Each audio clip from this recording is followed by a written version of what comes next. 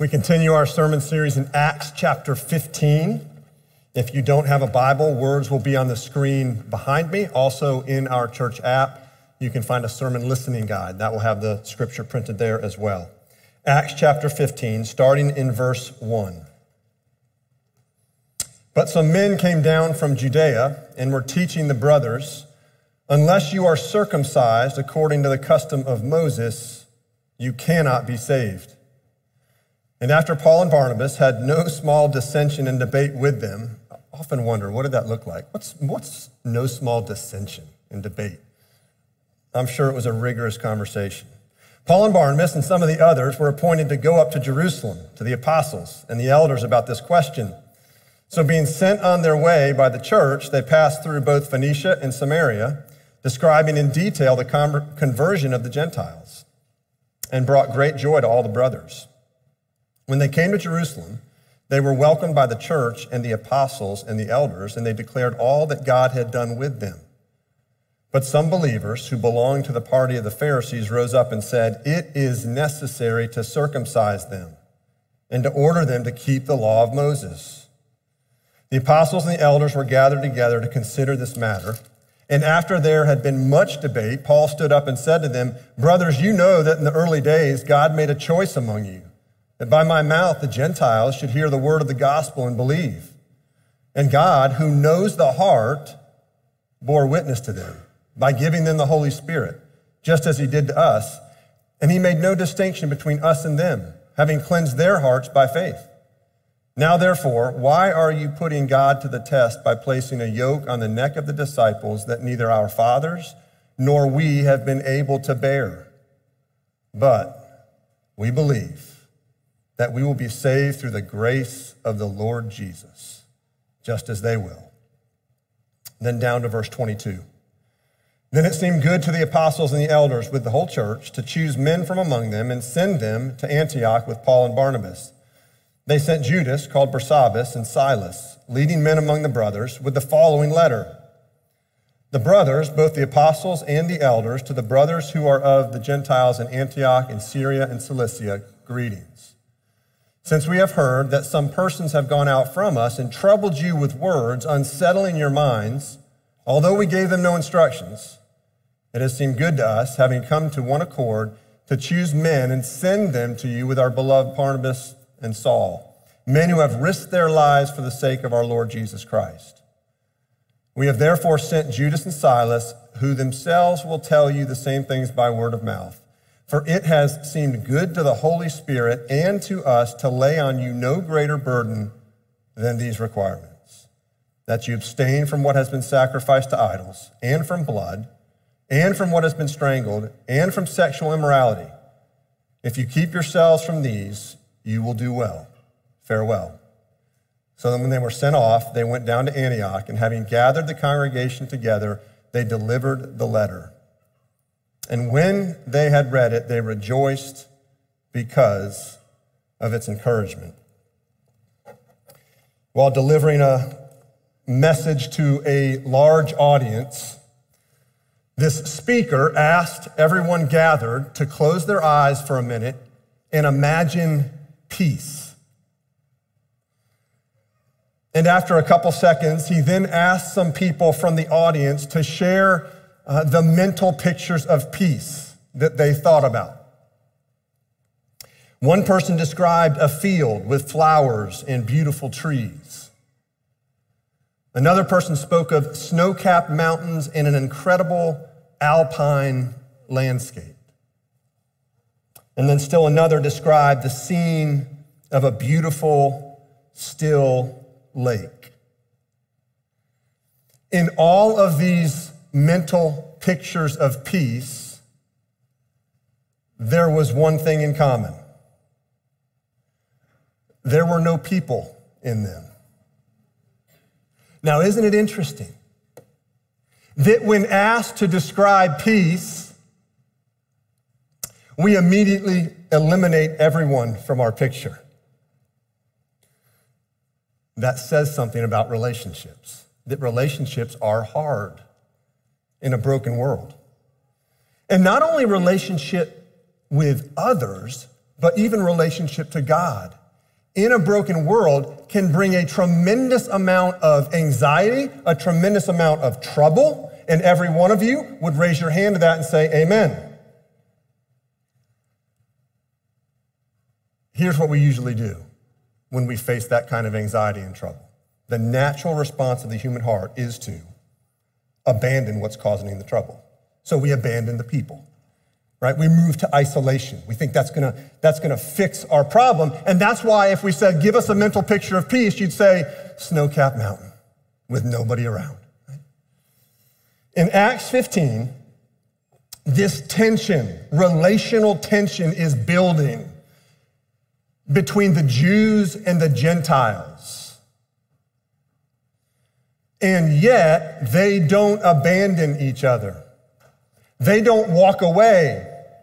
They actually meet to work it out. And because they worked it out, what resulted was a transformed relationship between the Jews and the Gentiles. And the reason their relationship was transformed is because at the core, their relationship to God was transformed. Now, how? Well, the short answer is verse 11. But we believe that we will be saved through the grace of the Lord Jesus, just as they will. It's the grace of Jesus Christ that transforms relationships. The question is how? How does the grace of Christ transform your relationships? We're going to look at two categories, your relationship to God and then your relationship to people. And that's going to cover it all. So first, how does grace, the grace of Christ, transform your relationship to God? We arrive at what was one of the most critical meetings in the early church. It was called the Jerusalem Council. Why did they call this meeting? Because the church was growing rapidly. And it was growing rapidly outside of Jerusalem amongst non-Jewish people called Gentiles. And as lots of Gentiles were coming to faith, that's the end of chapter 14. Paul is praising God for and celebrating all these Gentiles that are believing the gospel. It raised questions. Verse 1. But some men came down from Judea and were teaching the brothers, unless you are circumcised according to the custom of Moses, you cannot be saved. So some Jews from Jerusalem hear what's happening with the Gentiles, and they're quick to come down and say, listen, you can't be saved unless you get circumcised. This is what prompted Paul and Barnabas to go back up to Jerusalem to have this meeting to settle the issue. When they gather for the meeting, there's people that rose up in the meeting, the Pharisees, and they say in verse 5, it is necessary to circumcise them and to order them to keep the law of Moses. Now, in this debate, circumcision is the tip of the iceberg. What's really being discussed here is the law of God, or God's commands in the Old Testament, the law of Moses. But circumcision is kind of the tip of the iceberg. And circumcision was a sign. It was a sign of God's covenant or relationship with his people. And circumcision was a sign that signified something. It involved the removing of foreskin, which signified the removal of sin. It was a bloody sign that signified there's no forgiveness of sins without the shedding of blood. So it was a sign that was pointing to what Jesus would do, ultimately to remove sin through the shedding of his blood. But this circumcision was right at the center of the debate. And at the bigger picture was, how were these Gentiles supposed to relate to the law of God, to God's commands? They didn't have God's law. They didn't have scripture revealed to them. They were Gentiles. They didn't know the scriptures. How were they to relate to the law? Did they have to get circumcised, which was part of the law of Moses, to be saved? Peter's answer is very interesting. In verse 7, he says, listen, it's always been God's plan to save the Gentiles. And now it's happening. They're believing, they're being saved. We're watching what God said would happen. But then look at verse 8. And God, who knows the heart, bore witness to them, meaning the Gentiles, by giving them the Holy Spirit just as he did to us. And he made no distinction between us and them, having cleansed their hearts by faith. Peter says, the Gentiles have received the Holy Spirit just like we have.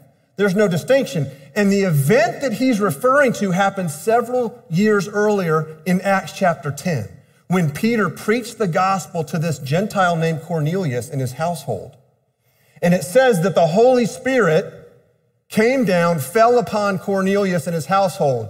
Peter says, listen, just like the Spirit fell on us, meaning Peter and the apostles at Pentecost, so the Holy Spirit's fallen on Cornelius and the Gentiles in Acts chapter 10. There's no distinction. Now here's the key. In Acts 10, the key question is, when did the Holy Spirit fall on Cornelius? The Holy Spirit took possession of Cornelius even before he made a verbal confession of faith. It says the Holy Spirit fell on Cornelius before he verbally confessed his faith and certainly before he was baptized.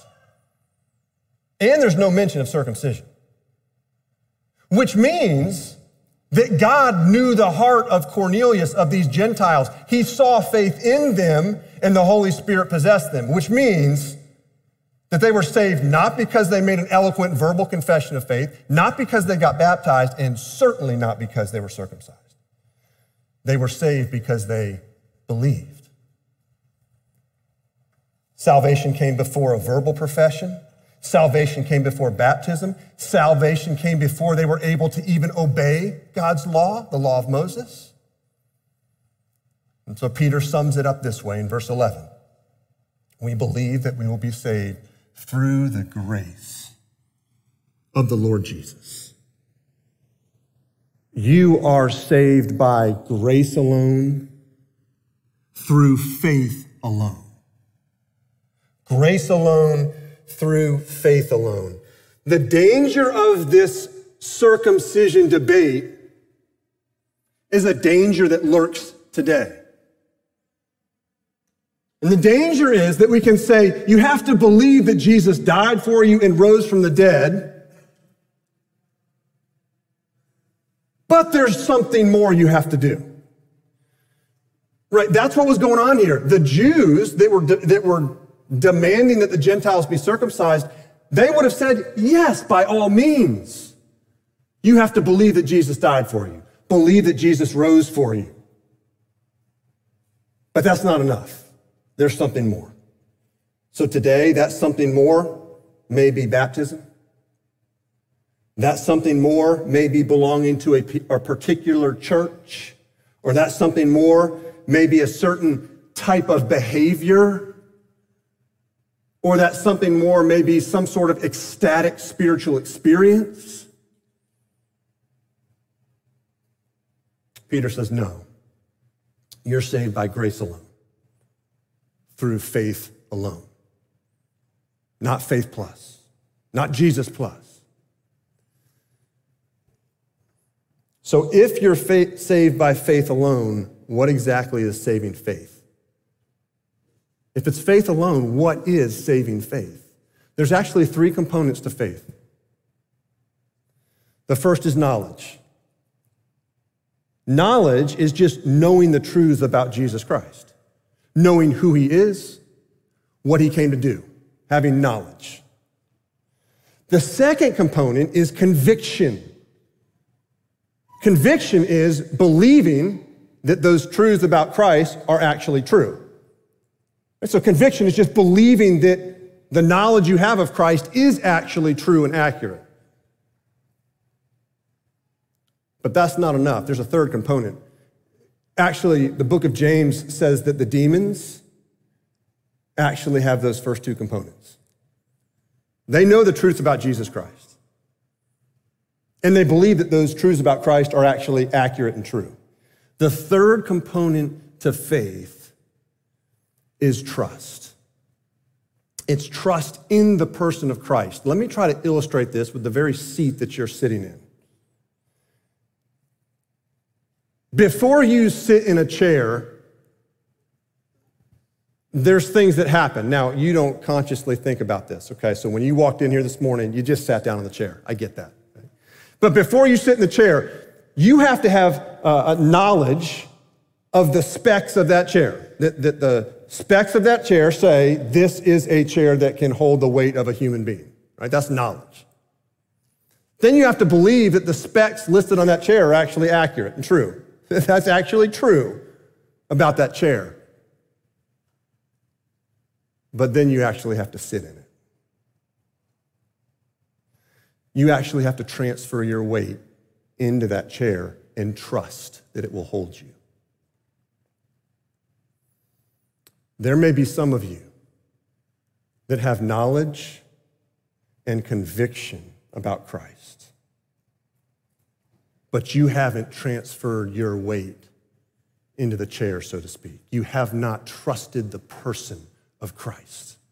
Knowledge and conviction is good, but that's not enough. Saving faith involves those two and trust. You're saved by faith alone.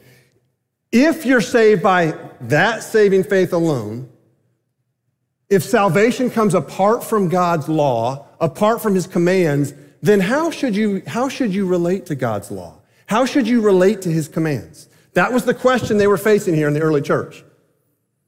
Right? How are the Gentiles supposed to relate to the law of Moses? Right? Which is summarized by the 10 Commandments.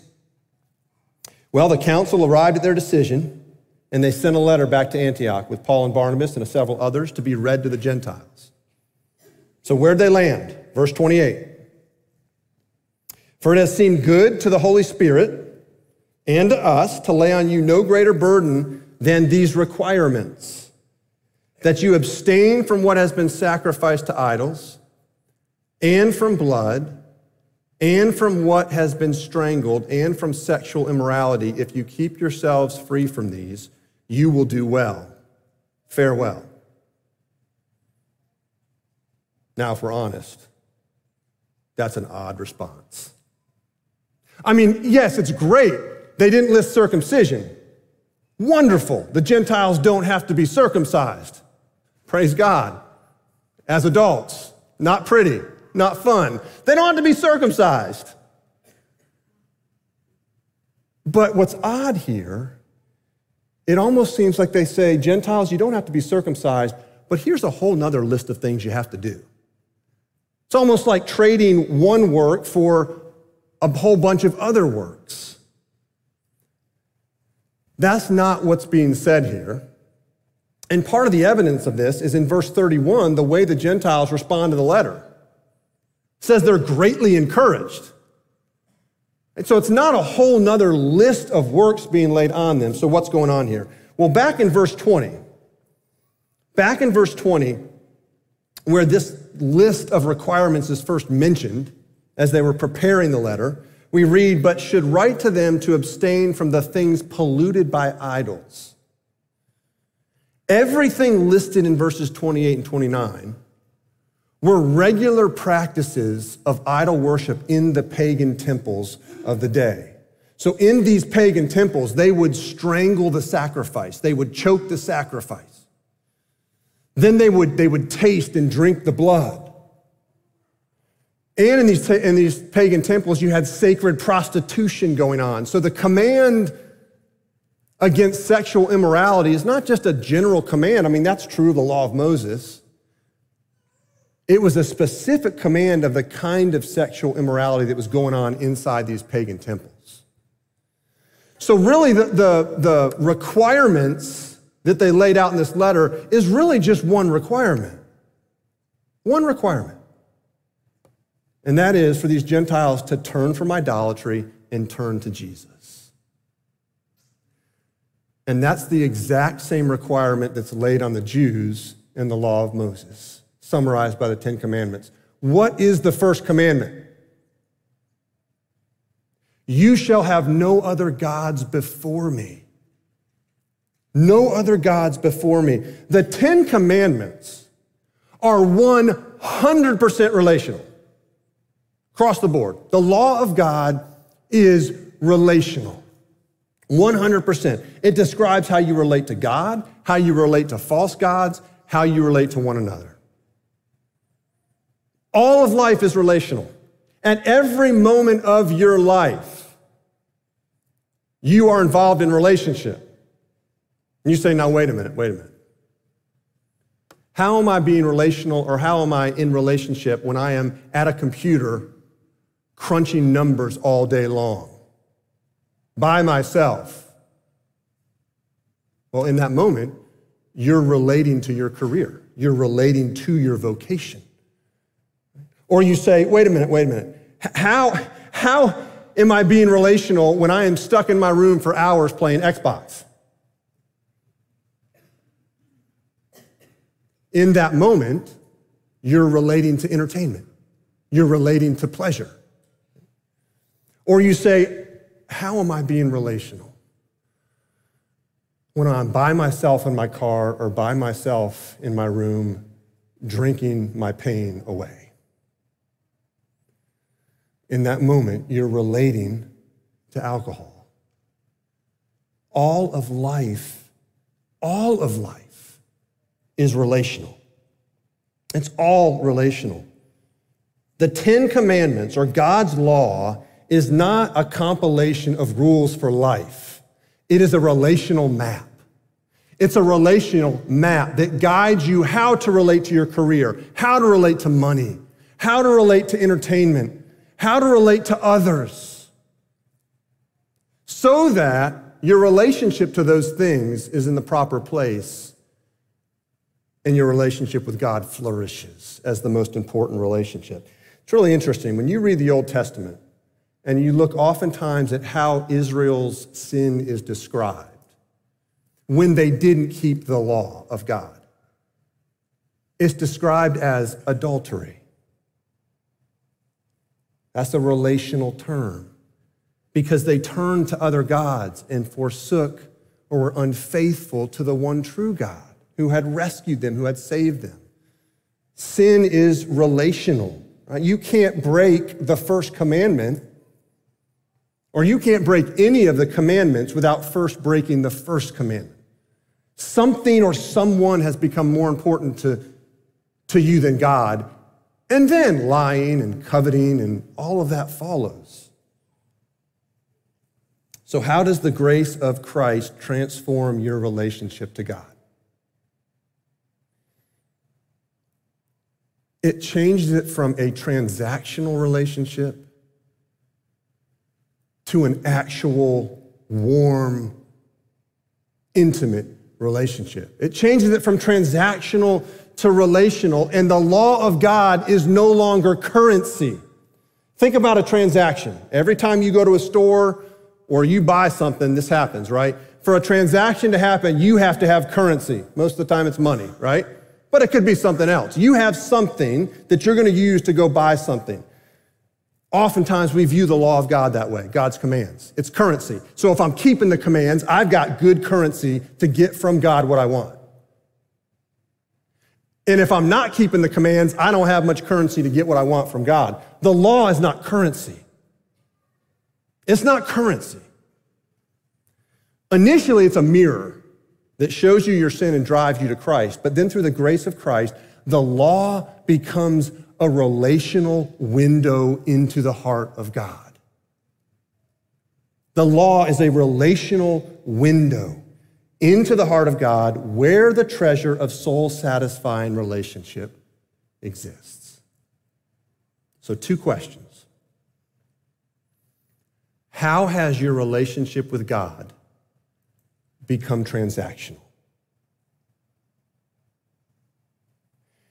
And how are you treating God's law, his commands, as currency for transaction rather than a relational window into his heart? How does the grace of Christ transform your relationships? We've seen how it transforms your relationship to God. but how does it transform your relationship to people? To people. Starting with the only person you can never, ever, ever get free from. That's yourself. How does the grace of Christ transform your relationship to yourself? You relate to yourself whether you're conscious of it or not. Everyone does. And I would say most of the time that you would never think about treating someone else the way you treat yourself. Because oftentimes you are incredibly unkind to yourself. You're incredibly harsh on yourself. You mistreat yourself. And the reason you do that is because you are relating to God through his law and not through the grace of Jesus Christ. This is exactly what Peter addresses here in verses 8 and 9. See, the Jews were convinced that one's identity came from adherence to God's law. That's where your identity came from. Whether you obeyed or didn't obey God's law, that's how you developed or created your identity. Peter says, no. Your identity comes from the grace of Christ. Your identity comes from the grace of Christ, not from your cleanness or your uncleanness, your obeying the law of God or not obeying the law of God. It comes from grace alone. Your identity ultimately comes from what God thinks of you. You say, well, I don't know what God thinks of me. I had a rough week. I had a rough night last night. I don't know what God thinks of me.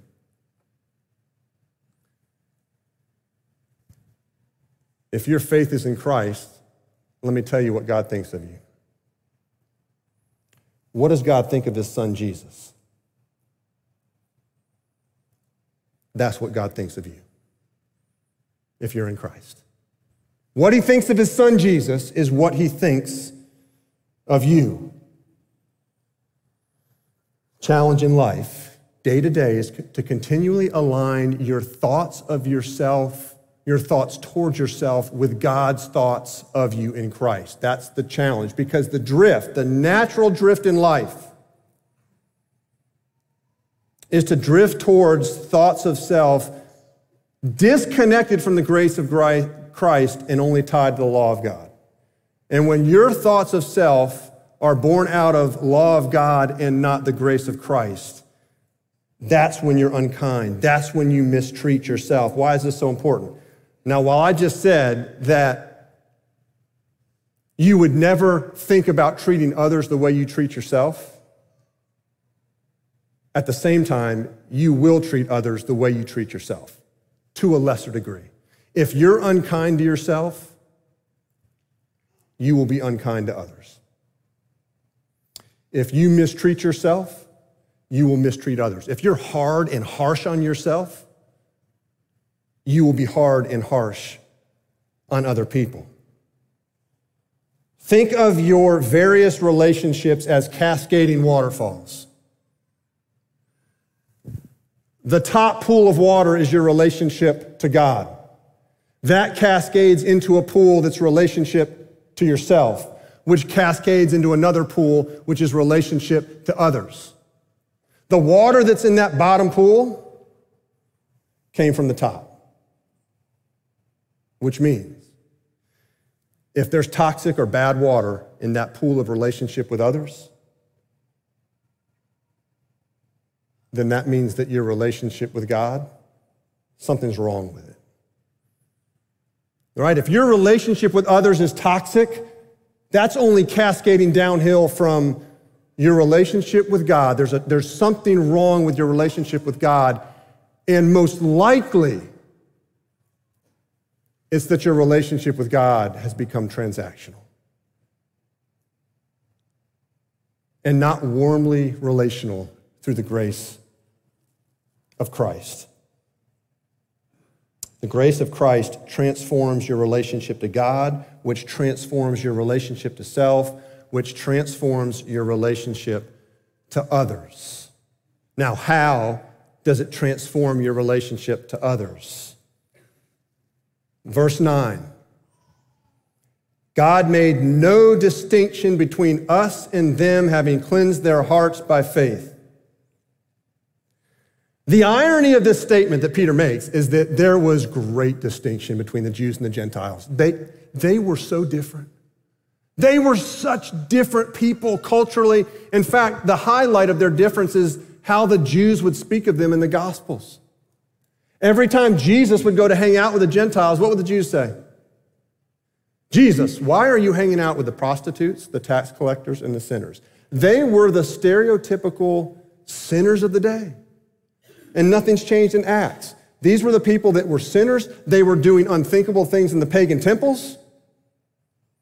Sacred prostitution, barbaric sacrificial rituals. I mean, Jews and Gentiles were so different. Culturally, experientially, their lives on the surface, what they did in the world, they were so different. And yet Peter says, God made no distinction between us and them. The pride of the Jews was just as ugly as the debauchery of the Gentiles. The pride of religious people is just as ugly as the debauchery of irreligious people. The grace of Christ levels the ground at the foot of the cross. This raises the question of belonging. See, the question here in Acts 15 is, what badge did the Gentiles have to wear to be able to belong in the church? What was the badge of belonging? And the Jews are saying it's circumcision. They got to put on the badge of circumcision if they're going to be allowed in this church. Now, we don't deal with circumcision like that today, but I will say this, or let me ask it in question form. What is the badge that someone has to wear to belong in your life? What's the badge they have to wear to belong in your social group?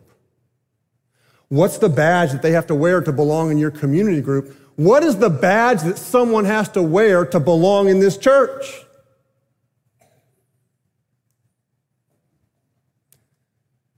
There's only one badge. It's the grace of Jesus Christ. It's the grace of Jesus Christ. Now, most of us would probably intellectually confess that. But cultural badges of belonging can develop in the life of a community over time. And these cultural badges of belonging create walls of exclusion in a church. Walls of exclusion. We could talk about many unsaid badges of belonging. But one of those badges can be well-behaved children.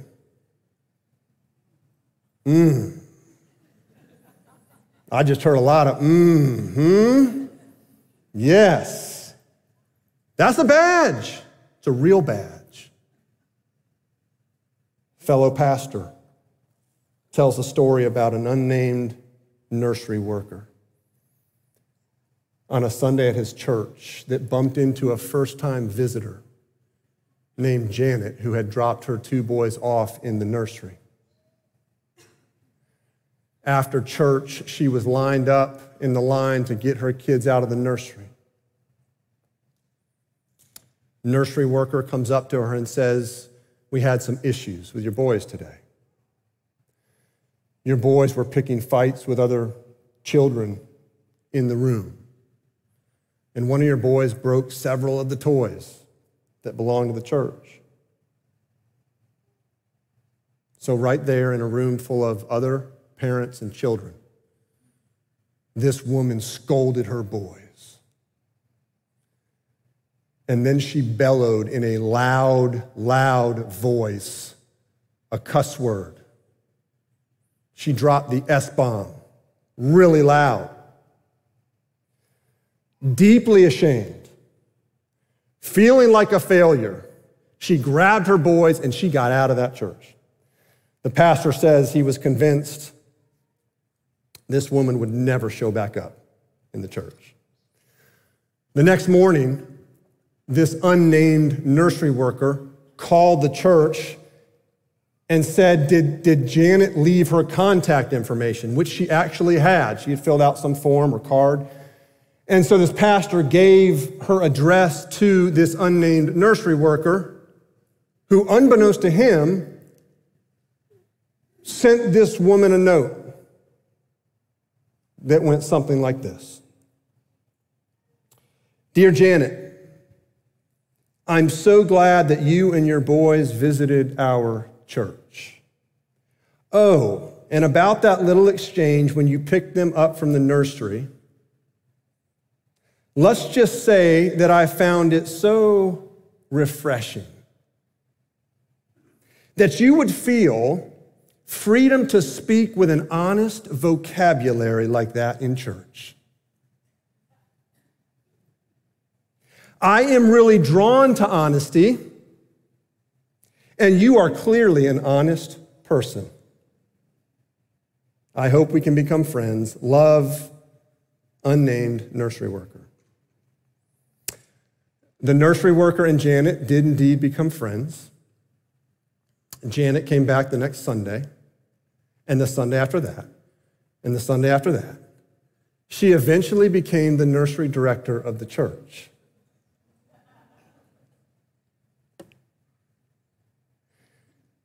And later, the pastor would find out that when Janet first came to the church and was first coming to the church, that she was a recovering heroin addict. There's only one badge of belonging, and it's the grace of Jesus Christ. It's a grace that transforms your relationship to God. It's a grace that transforms your relationship to self, and it is a grace that transforms your relationship with others. Let's pray.